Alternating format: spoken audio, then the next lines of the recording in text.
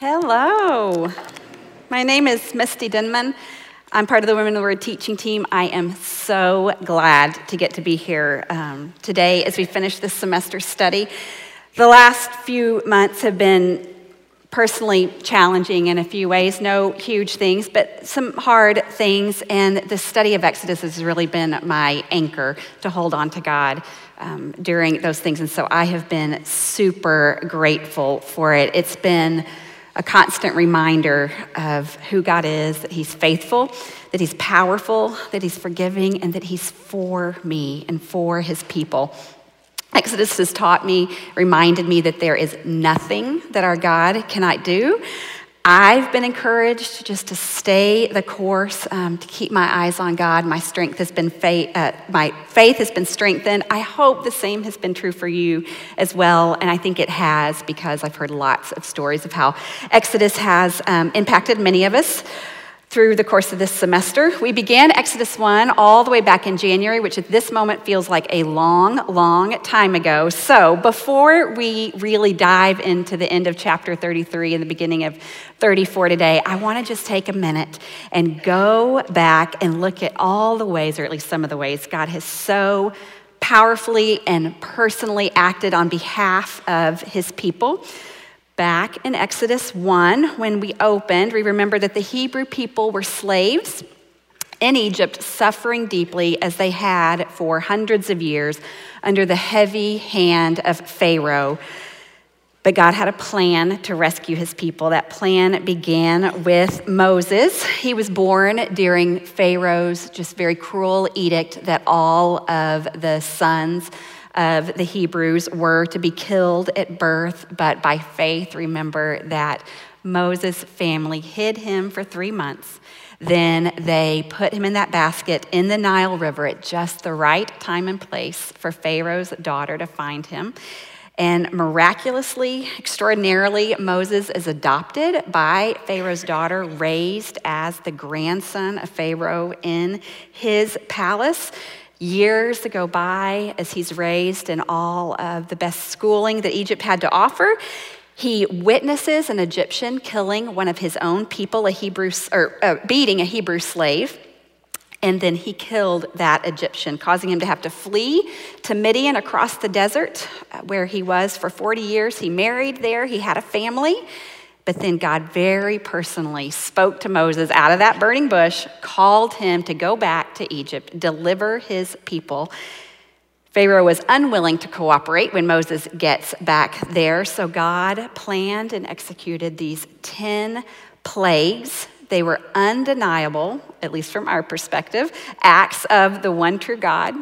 Remember that 10th and final plague was that terrible event where God killed the firstborn of all of the Egyptians, both the people and the animals.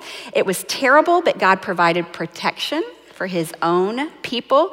He instructed them, remember, to paint the doorways of their homes with the blood of that sacrificed lamb so that the angel of death would pass over them in the night.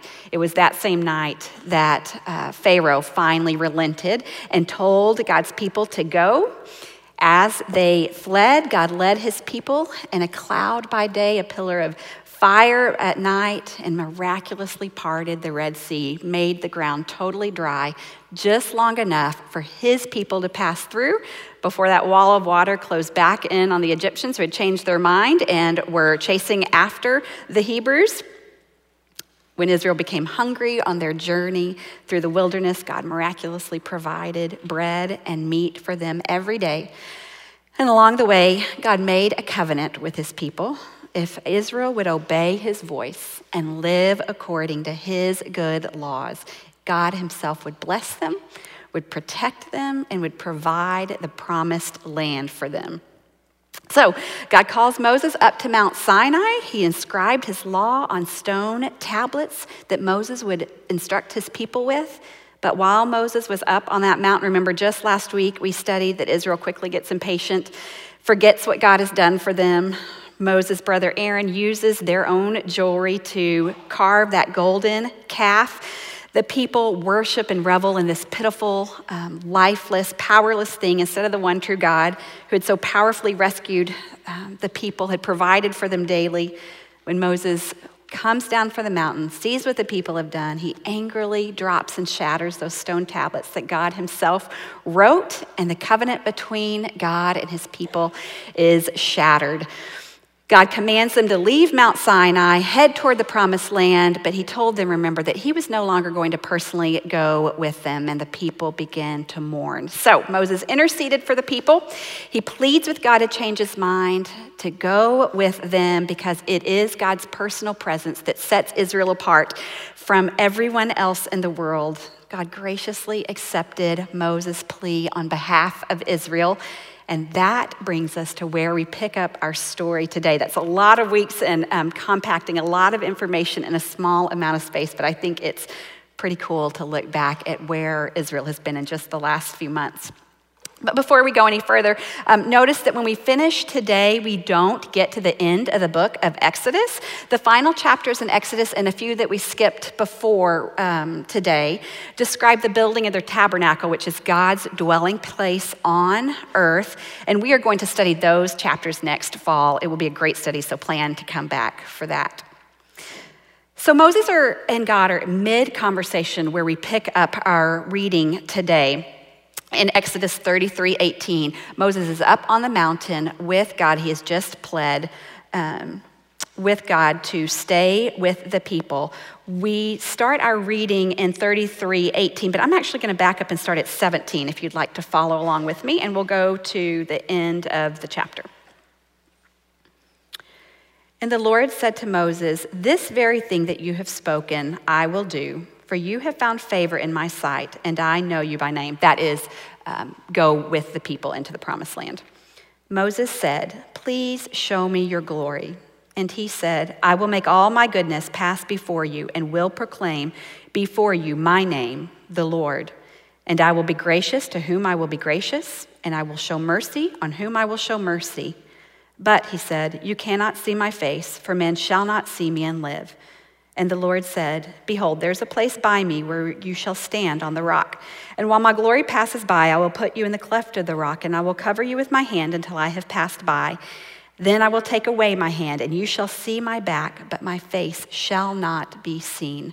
So Moses makes a request to see God's glory. And I don't know how this request struck you the first time you read it, but honestly, I was taken aback by it. Moses and God are in this intense conversation about Israel's terrible sin. Moses has already begged for mercy on behalf of his people. They're undeserving, but God does relent. And then this, my first thought was, Moses, God's already been really gracious to you. He has not destroyed Israel. He's keeping his presence close. Maybe that's all the favors you should really be asking. It just felt like too much to me. But the longer I looked at it, the more I began to realize that Moses was simply asking for what he needed most in the whole world, and that was to draw closer to God. He needed to know God more deeply. He needed to experience his glory. Moses is in the thick of this really unenviable task of leading this stubborn and sinful people before God. Looming out in front of him is leading them to Canaan, guiding them towards trusting and obeying him daily. You know that phrase, it's as hard as herding cats, or it's like herding cats? I don't think Moses would have been overly impressed with how hard it is to herd cats. He's trying to herd the Israelites, and that has proven to be difficult. He's not finished. God's called Moses to this hard job. In order to do it well, he has to lean hard into God. And he's going to have to do that every day. So I think it's really with great humility and reverence that Moses asks to see God's glory. Instead of it being a presumptuous thing, it was just something that he very much needed. He needed to know him more fully than he had ever known God before. So what exactly is God's glory? That is a hard and good question to ask, hard to answer. Psalm 19 on your verse sheet tells us this: "The heavens declare the glory of God, and the sky above proclaims his handiwork. I saw the sunrise this morning too, and it was amazing. And I thought of this verse, all of creation really shouts his glory. It's just one aspect of his glory. Jesus' life on earth was also a glimpse for us of his glory. Certainly that doesn't exhaust all of what God's glory means. One way to think of God's glory is just to imagine the infinite beauty and the greatness of God's perfection, his whole character and his whole nature.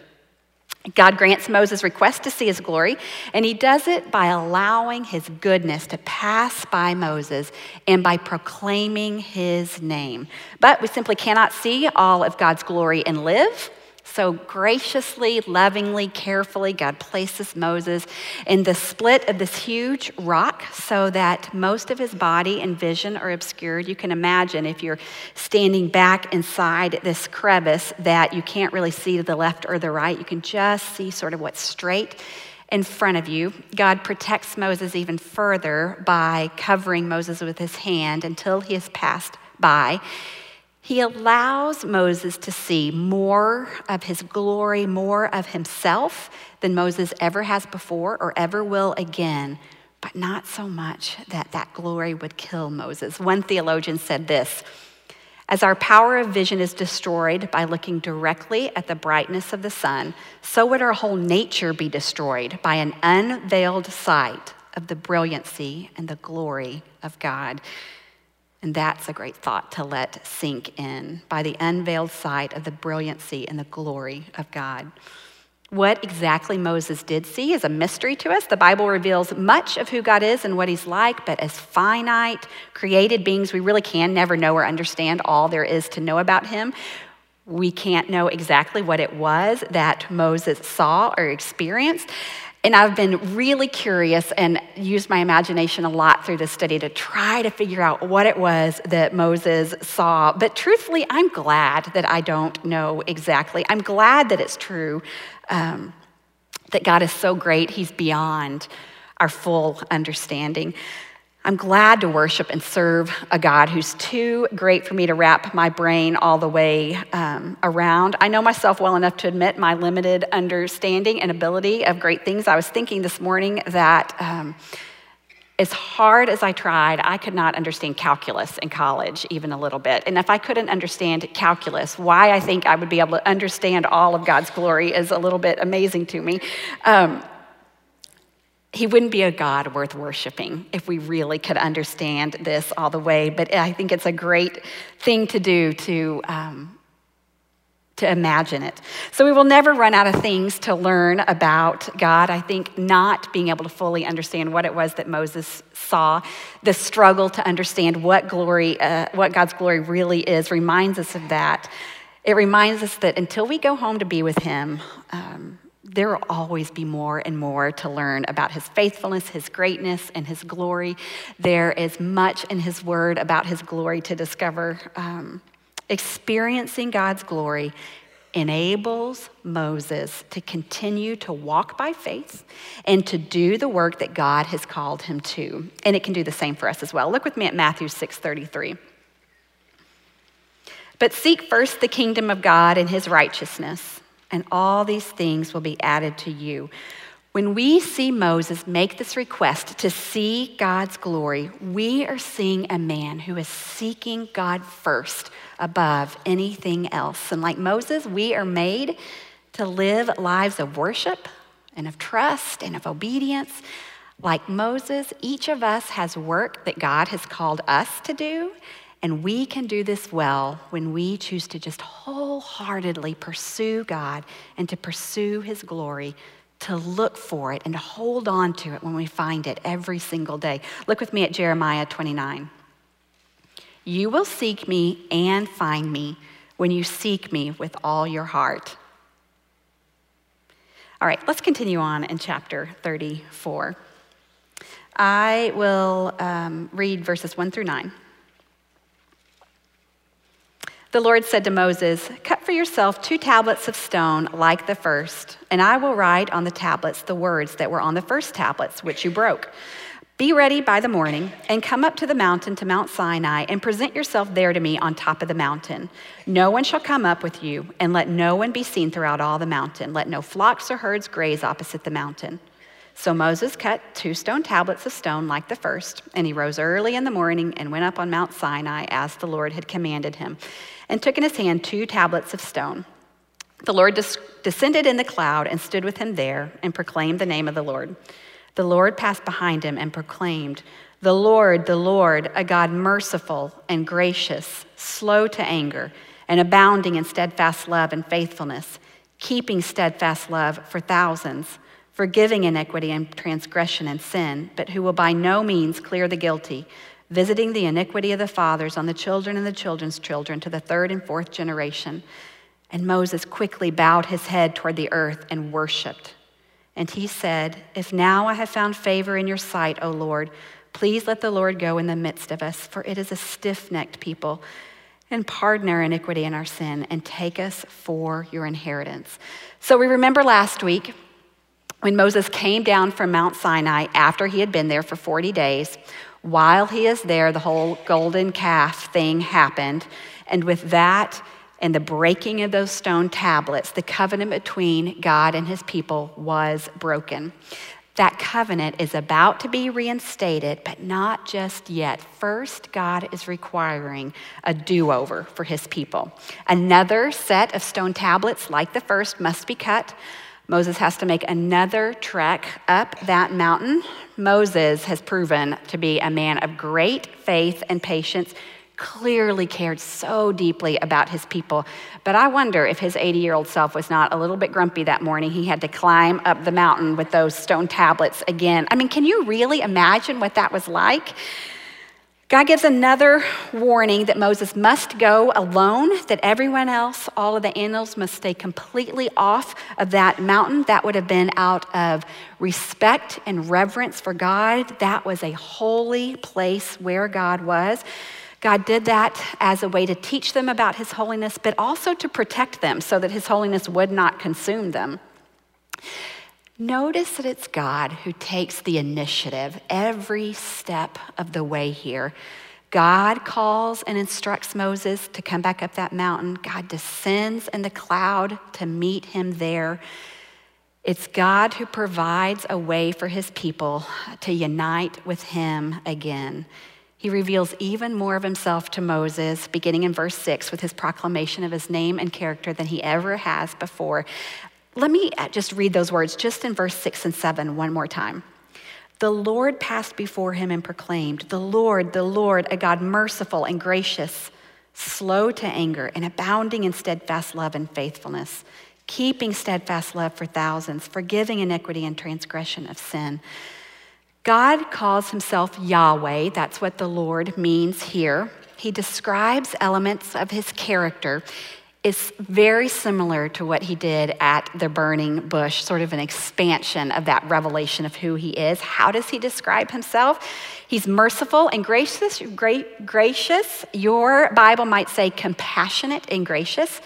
That means that he genuinely and tenderly cares for his people, and that he shows them kind favor that they really don't deserve. He is slow to anger, meaning that he has great patience. We've definitely been witness to that throughout our study of Exodus. He's abounding in steadfast love and faithfulness, meaning he has this long-term, reliable loyalty for his people. His people are unfortunately fickle, unreliable, but God is completely faithful. Given their recent worship of that golden calf, the fact that God says that he will forgive sin must have been such sweet words to Moses. But God also describes himself as just.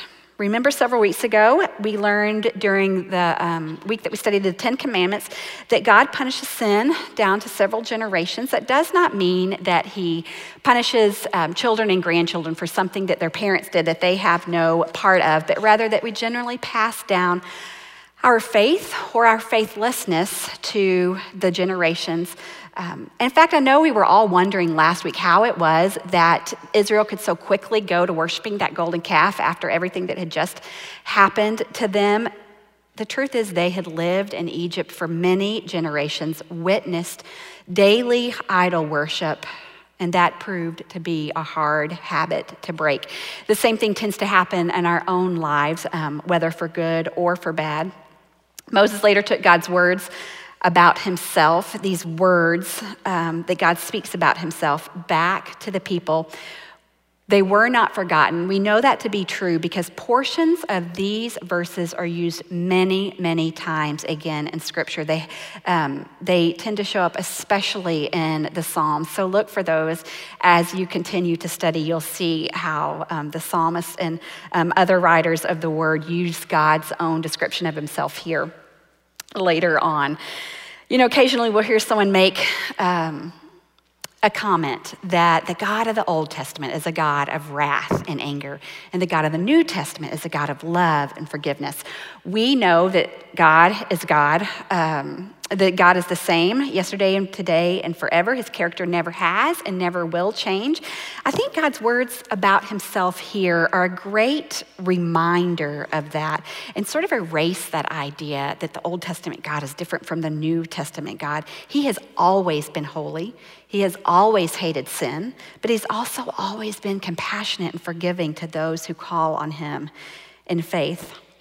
Moses' response to God's declaration is to immediately bow low and worship. Numbers 12:3 on your verse sheet says this. Now the man Moses was very meek or humble, more than all people who were on the face of the earth.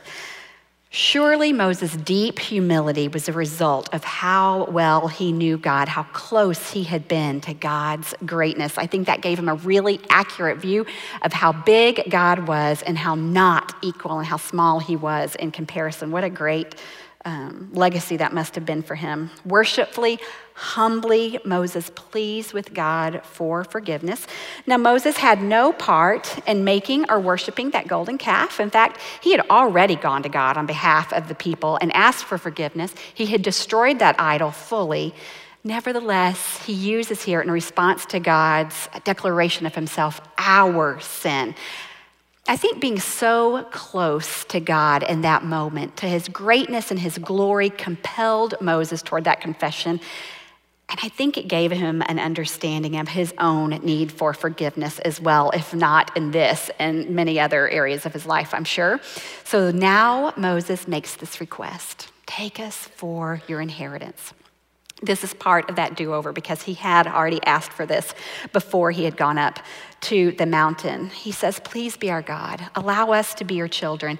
Care for us, protect us, and we will willingly choose again to live under your authority. That was the essence of God's first covenant with Moses. He's asking here that that covenant be reinstated. He's asking for a restoration of that intimate, two-way relationship between God and his people that had been broken. At the beginning of our passage today, Moses began by asking to see God's glory. God fulfills that desire. His immediate response was humble worship, Moses was. Then he confessed his sin. He finally made his plea. This is an excellent pattern for us to follow in our own walk with God as well. Daily, we can choose to seek God first, not the things we want or need from him, but just him. So how do we do this? One way, and that's what we do here, is to read his word with the intention of getting to know him. My favorite places to do that are the Psalms and also the Gospels. The Psalms are full of descriptions of God's nature, his personality, his character. The Gospels are full of the stories of who Jesus is and what he said and did. Those are great places I have found to get to know God personally, places to ponder and store up who he is, just to seek his personality and his glory. Then, in light of his holiness and glory, confessing our sins seems like a real natural next step for those of us who have placed our faith in the death and resurrection of Jesus. Our sins are already forgiven, past, present, and future. But confessing those sins to the Lord, as soon as we're aware of them, allows us to stay in close relationship with God and to experience his glory more fully. When I offend somebody in my family, we're still family, but my offenses often cause distance between us. When I go back to them and ask for forgiveness and choose to stop doing that wrong thing, our close relationship is stored. It's the same between the Lord and I.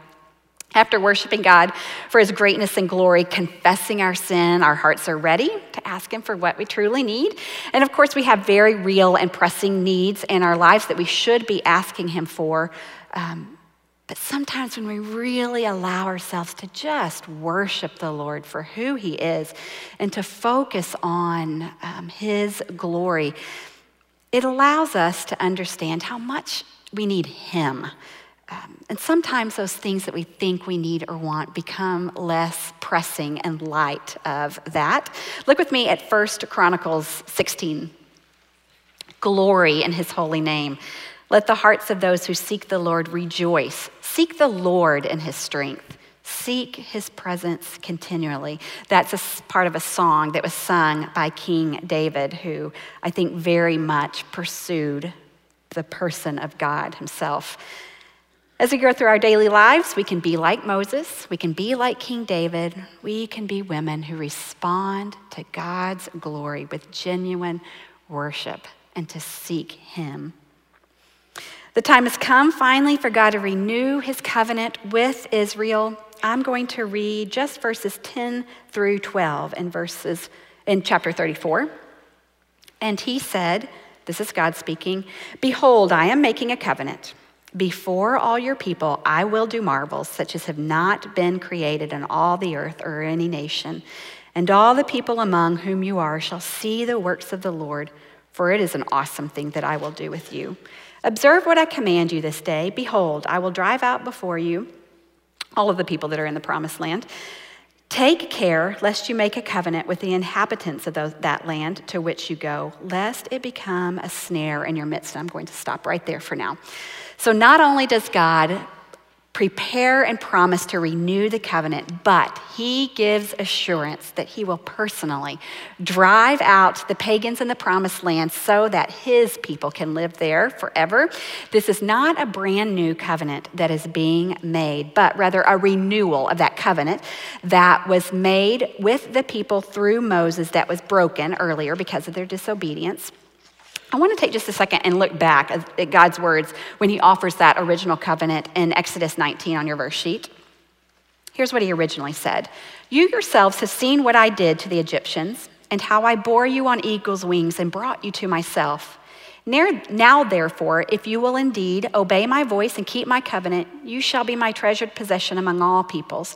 For all the earth is mine, and you shall be to me a kingdom of priests and a holy nation." After God speaks in chapter 19, you might remember that the next few chapters we studied were the 10 Commandments, and then all of those secondary laws regarding property rights and restitution and social justice and other topics as well. Because the covenant is being renewed here, God restates and summarizes many points of his law for the rest of chapter 34. For the sake of time, and because we have studied those before, I'm going to just do a quick summary of those. In short, the people are never to practice idol worship. They're never to make any covenants with other nations, and they're to keep the yearly feasts and weekly Sabbath. God strongly prohibits his people from making any covenant with any pagan nations. The only covenant they are to be making are with him. They're to tear down any pagan idols that they come across, and they're never, ever to make another one of their own again. You can see exactly why God would begin here. It's an area of weakness for the Israelites for sure. And it's something that they've just been dealing with. He describes himself as a jealous God, meaning that he rightly desires to be the only person or object that they worship. He wants to be worshiped alone. A God whose glory would kill a man by looking directly at it, who is the creator and the ruler of the whole heaven and earth, but who's also merciful and gracious and kind and forgiving and patient, deserves to be worshiped alone. God also reminds his people to keep those feasts that he has put in place throughout the year, because those feasts are an ongoing reminder of God's constant provision and faithfulness. He's very purposeful in the laws that he restates here. Now drop down with me to verse 27. And the Lord said to Moses, "Write these words, for in accordance with these words I have made a covenant with you and with Israel." So he was there with the Lord 40 days and 40 nights. He neither ate bread nor drank water, and he wrote on the tablets the words of the covenant, the 10 commandments. That is God actually who wrote those words again, like he did the first time, and it's Moses who will write out those secondary laws to share with the people. Moses spends 40 days and nights fasting. He spent 40 days and nights fasting when he received that original 10 commandments.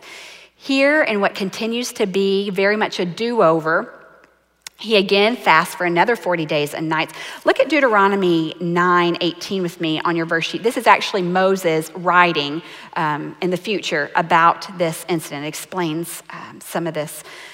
"Then I lay prostrate before the Lord as before, 40 days and 40 nights. I neither ate bread nor drank water because of all the sin that you had committed in doing what was evil in the sight of the Lord to provoke him to anger." So we see why it was that he fasted for those 40 days and 40 nights again this time. And while it's possible to live 40 days without food, it is impossible to go 40 days without water or anywhere near that. So we know that Moses' life was miraculously sustained by God during this period of fasting. Moses' leadership and care of his people is remarkable through the book of Exodus. I think his willingness to do this here just so much shows that leadership he had and the deep love he had for his people. So what can we glean from God's willingness to renew his covenant with his people? Despite Israel's sin, God is moving forward in his plan to bless his people, to make them a great nation, and to give them a land of their own. There were great consequences for Israel after they had made and worshiped that golden calf. There are consequences often for our sin as well, but God had just declared himself to be merciful and forgiving. Character qualities that are based on his greatness, not on our worthiness. He's the same God, as we said before, yesterday, today, and forever. So we know that he is just as merciful and forgiving for us as he was for Israel. I hope this story of God's graciousness and forgiveness and this story of him allowing a do-over for the people after that terrible error encourages us. Jesus died on the cross to pay the penalty for our sins. When we place our trust in that truth, we are completely forgiven. After worshiping that golden calf, the people endured the anger of God, the death of many of their own, a plague that swept through the land. But here's what you don't see next from God's people. You don't see them give up on following God. You don't see them say, "I can't do this. We're too bad. I've messed up too many times. That was the dumbest thing ever. We're no longer qualified for kingdom work. God would never forgive this. Moses, don't even try." They messed up badly and they grieved God's heart. But Moses, on their behalf, went to God, asked for forgiveness, followed God's plan to make things right again, and you see things being made right again here. Sometimes in our own struggles with sin, whether it's a sin that's recurrent or maybe just a really big sin, we have the desire sometimes to just give up and say, "You know what, I can't do this. I can't get this right. I'm not even going to try."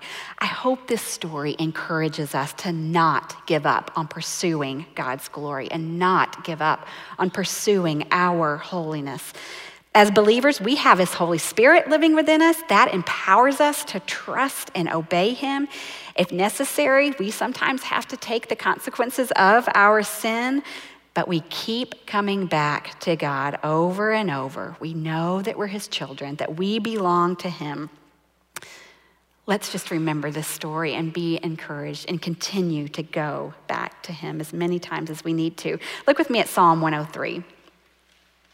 As far as the east is from the west, so far does he remove our transgressions from us. As a father shows compassion to his children, so the Lord shows compassion on those who fear him. Let's be women who pursue holiness, resting in the truth that he forgives our sin. So let's continue on. Let's read our last section where we will revisit God's glory and what it means for his followers. Read with me, beginning in chapter 34, verse 29, and we'll go down to the end of the chapter. When Moses came down from Mount Sinai with the 2 stone tablets of the testimony in his hand as he came down from the mountain, Moses did not know that the skin of his face shone because he had been talking with God. Aaron and all the people of Israel saw Moses, and behold, the skin of his face shone, and they were afraid to come near him.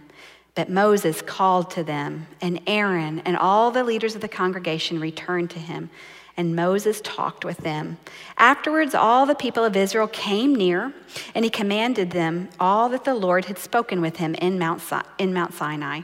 And when Moses had finished speaking with them, he put a veil over his face.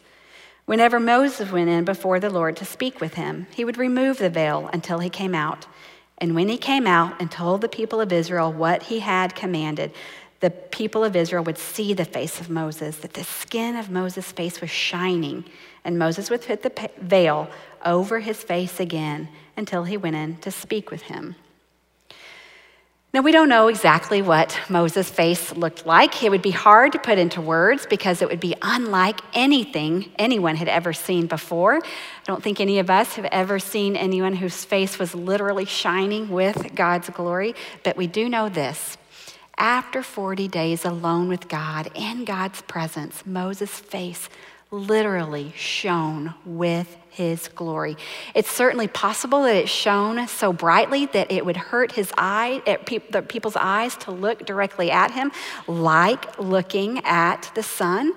What we do know is that Moses had been so close to God's glory, which is so great that it literally caused his face to reflect God himself. It's an amazing thing to imagine. When everyone first saw Moses and his shining face, it understandably scared them. I can just picture them sort of backing away, wondering what in the world that was. When we're not right with God, confronting his holiness can be painful. It's possible that the visual evidence that Moses had just been so close to God reminded them how distant they themselves had been from God.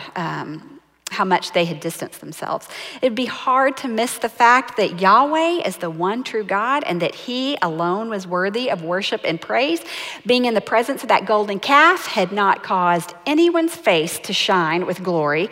It had to have been convicting.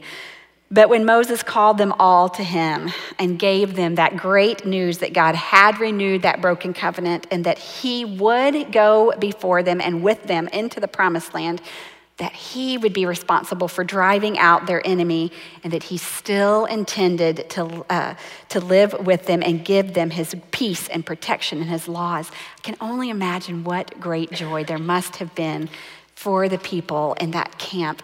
And now after he comes down from the mountain, Moses would go back and forth between that tent where God would come down and dwell with him and speak with him, and then he would go back to the people. When he spoke with the people, he veiled his face in order to shield them from that brightness. It wasn't necessary to have a veiled face in the presence of God, so there he could uncover his face. I love the picture that intimacy shows between him and the Lord. It was a great gift for Moses to be allowed to come so near to God, to be exposed to so much of his glory, and then to convey that as best as he could back to his people. But for Christians, the truth is we have something even better, an even more remarkable gift. Paul talks about this in the New Testament. We have God's Holy Spirit living within us, a constant presence with God and his constant presence with us at all times. And his presence with us will never fade, like the fading glory of God from Moses' own face. Look with me at 2 Corinthians 3:18. And we all, with unveiled faces, behold the glory of God, are being transformed into the same image, that is becoming more like God, or being more godlike in our personality, being sanctified, from one degree of glory to another. For this comes from the Lord, who is the Spirit. When Christ followers keep God's glory in constant view, our own lives shine with his light. Being with God transformed Moses' face into a reflection of his glory. Drawing near to Jesus transforms our lives into a reflection of his glory.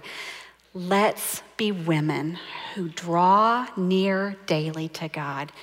Let's be women who daily reflect his glory. Let's pray. Lord God, we just praise you. You're good and you're able and you're forgiving and you're just and you are so mighty to save. We can't get to the end of your glory as we learned today, but I'm asking that we would be women who try, that we would pursue you with our whole lives, with our hearts and our minds.